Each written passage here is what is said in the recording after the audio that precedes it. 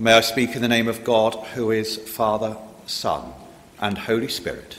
Amen. Jesus said, "Those who want to become my followers must deny themselves, take up their cross, and follow me."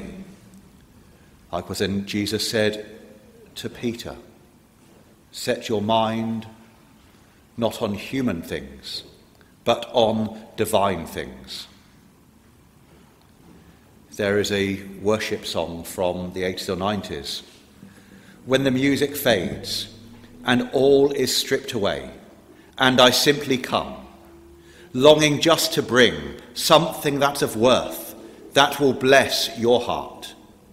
I'll bring you more than a song, for a song in itself is not what you have required.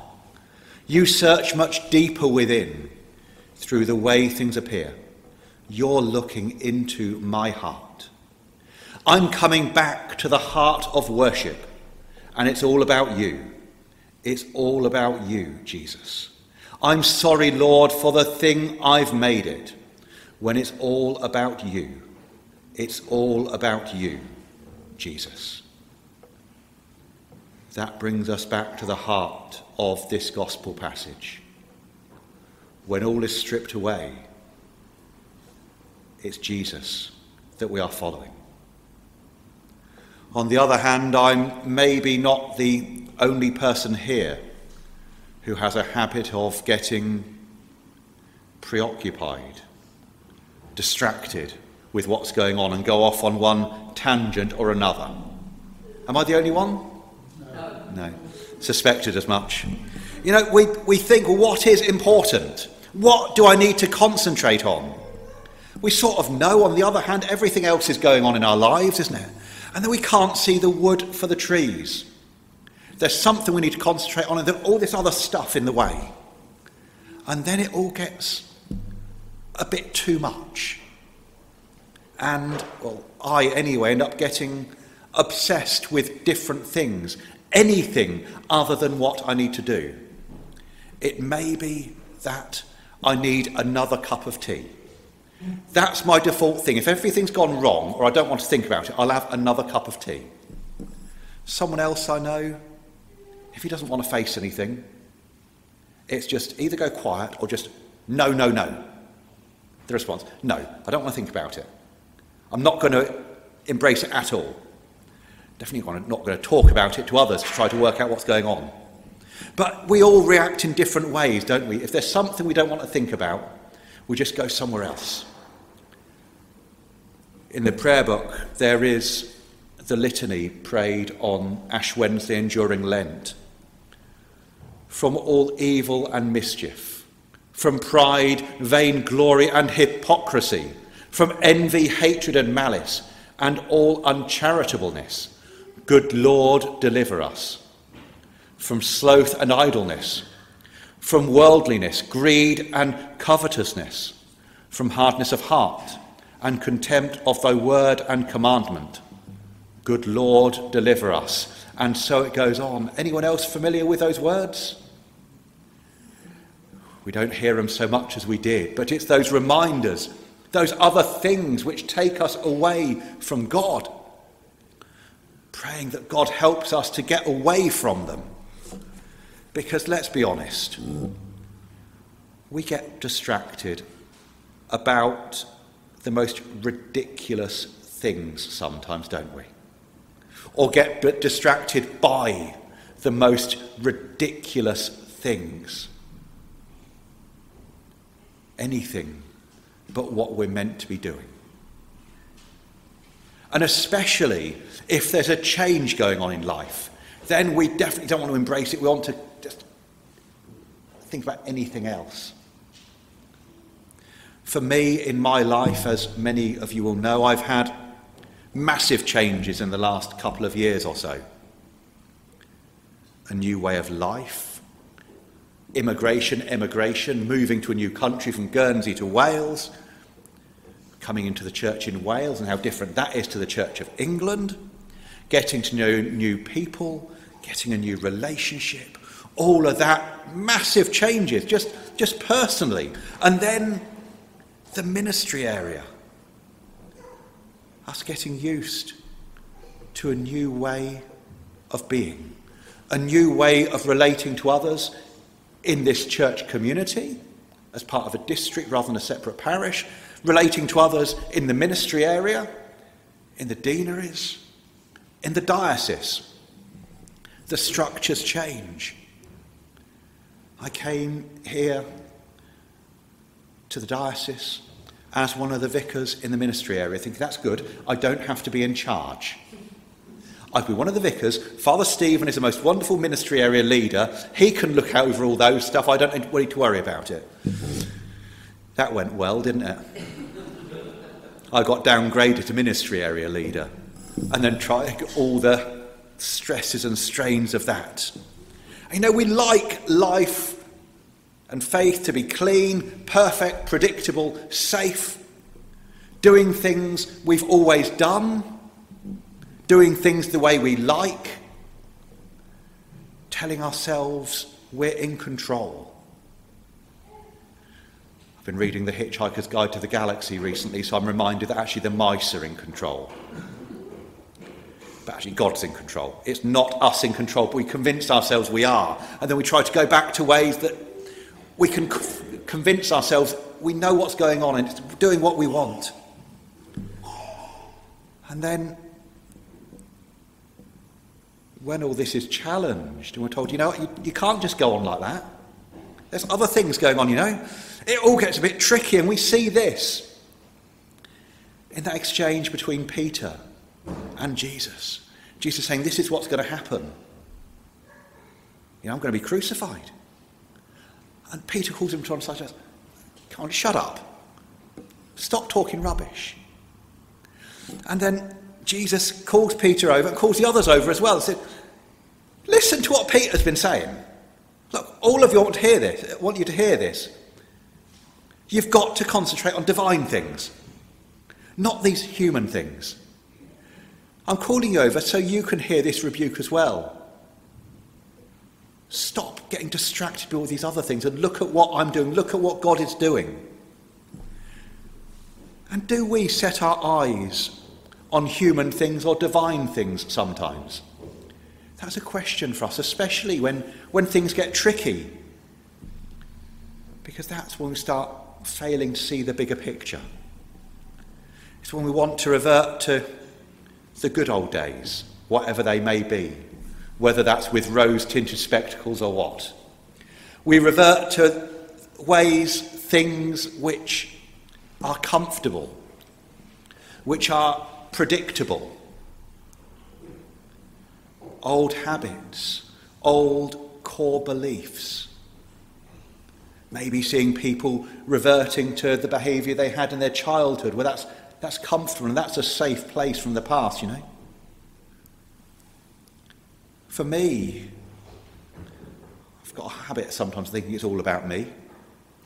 And if someone's done something, well, I must have done something to upset them. Heaven's not talking to me. Well, what's going on there? I must have done something. How can I beat myself up to try and make that better? Well, maybe they don't want me around there. Maybe I better stay out of the way then. No, it's just a teenager, I think, is it all my fault? So often I have these core beliefs. I'm not worth it. And I'm to blame. Maybe I'm not the only one like that. I was reflecting in a sermon last week that with wilderness, the most wilderness experience I can remember recently was last year at Alton Towers. Surrounded by people, in a queue going up some steep stairs like that, people behind me, people in front of me. I was with 3 other people. And I've never felt so lonely. Do you know why? My core belief was they're talking to each other. They don't want to talk to me. I must have done something to upset them. Therefore, I'll just regress into my own shell and not talk to anyone and feel incredibly lonely because it's all my fault. Madness! Are you setting your mind on human things or divine things? Get over yourself, Stuart. Should have been what I said, but I didn't. I just said, ooh. We revert back to something which is comfortable, something we've been told in the past. It's raining, you won't get wet. Drips don't get wet. Sticks and stones will break my bones. Names will never hurt me. When things get difficult, we can't step back and see a bigger picture, let alone discern what God might be doing. It's really hard to do that. We start focusing on these human things, these distractions. When the music fades and all is stripped away, and I simply come. I'm coming back to the heart of worship. It's all about you. It's all about you, Jesus. That's what we need to remind ourselves of. And then discern what things are drawing us away from following Jesus. What things are drawing us away from God. What things are drawing us away from the gospel. Away from being the people God has created us to be from the start. Because it happens to us all. We start focusing on these human things, not these divine things, these heavenly things. The Sunday before Lent, we heard Jesus was transfigured in the presence of the disciples. Last Sunday, we heard Jesus cast into the wilderness at the start of his ministry, tempted by the devil, and then suddenly thrown out into ministry when John was arrested. And now today, the cost, the reality of discipleship, what it means to follow Jesus, letting go of those other things which pull us away. Trying to look at what God wants, not what we quite fancy or what we're preoccupied by. When everything is changing around us, this is so difficult because we want certainty, don't we? We want to know where we are. We know what's going on. We want to know what's going on. We want to do what we've always done with the people we've always done it with. But we're on a journey. We see this throughout Lent. We're on a journey with Jesus. A journey to the cross. A journey to the resurrection. A journey to Pentecost. And on a journey, every so often we get to a point and we think, which way do we go? Do we go this way or that way? If we've got sat-nav or there are road signs, we might be okay. But we have to ask, what does God want us to be? Where does God want us to go? How does God want us to serve him now? Not just what we might have liked doing in the past.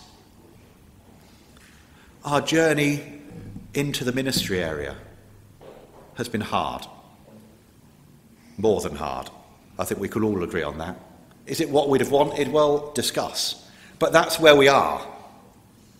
We must trust that God is in this journey with us, guiding us, nurturing us, giving us strength, making things possible through God's strength that are not possible on our own. We must trust that God is drawing us into something new. And so we need to follow him into this new way of being. Denying, letting go of those things which pull us away from that. And trusting God as we move forward.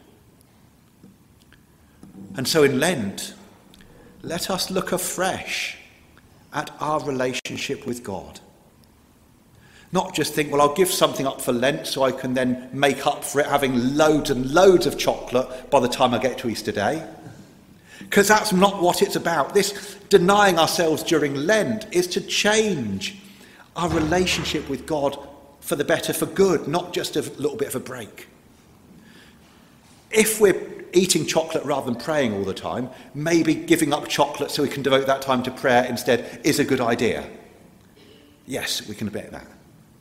But we want to do things, change our lives, change our relationship with God, refresh our relationship with God in ways which are going to make a difference beyond Easter as we move on this journey forwards. What can we do to focus ourselves again on following Jesus, letting go of the things that prevent or slow that? When the music fades and all is stripped away and I simply come. I'm coming back to the heart of worship. And it's all about you. It's all about you, Jesus. In the name of the Father, and of the Son, and of the Holy Spirit. Amen.